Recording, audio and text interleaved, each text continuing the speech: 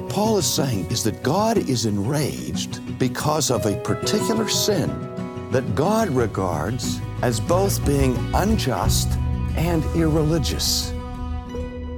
It's unrighteous and ungodly. It's not only unethical, but it is irreverent and blasphemous.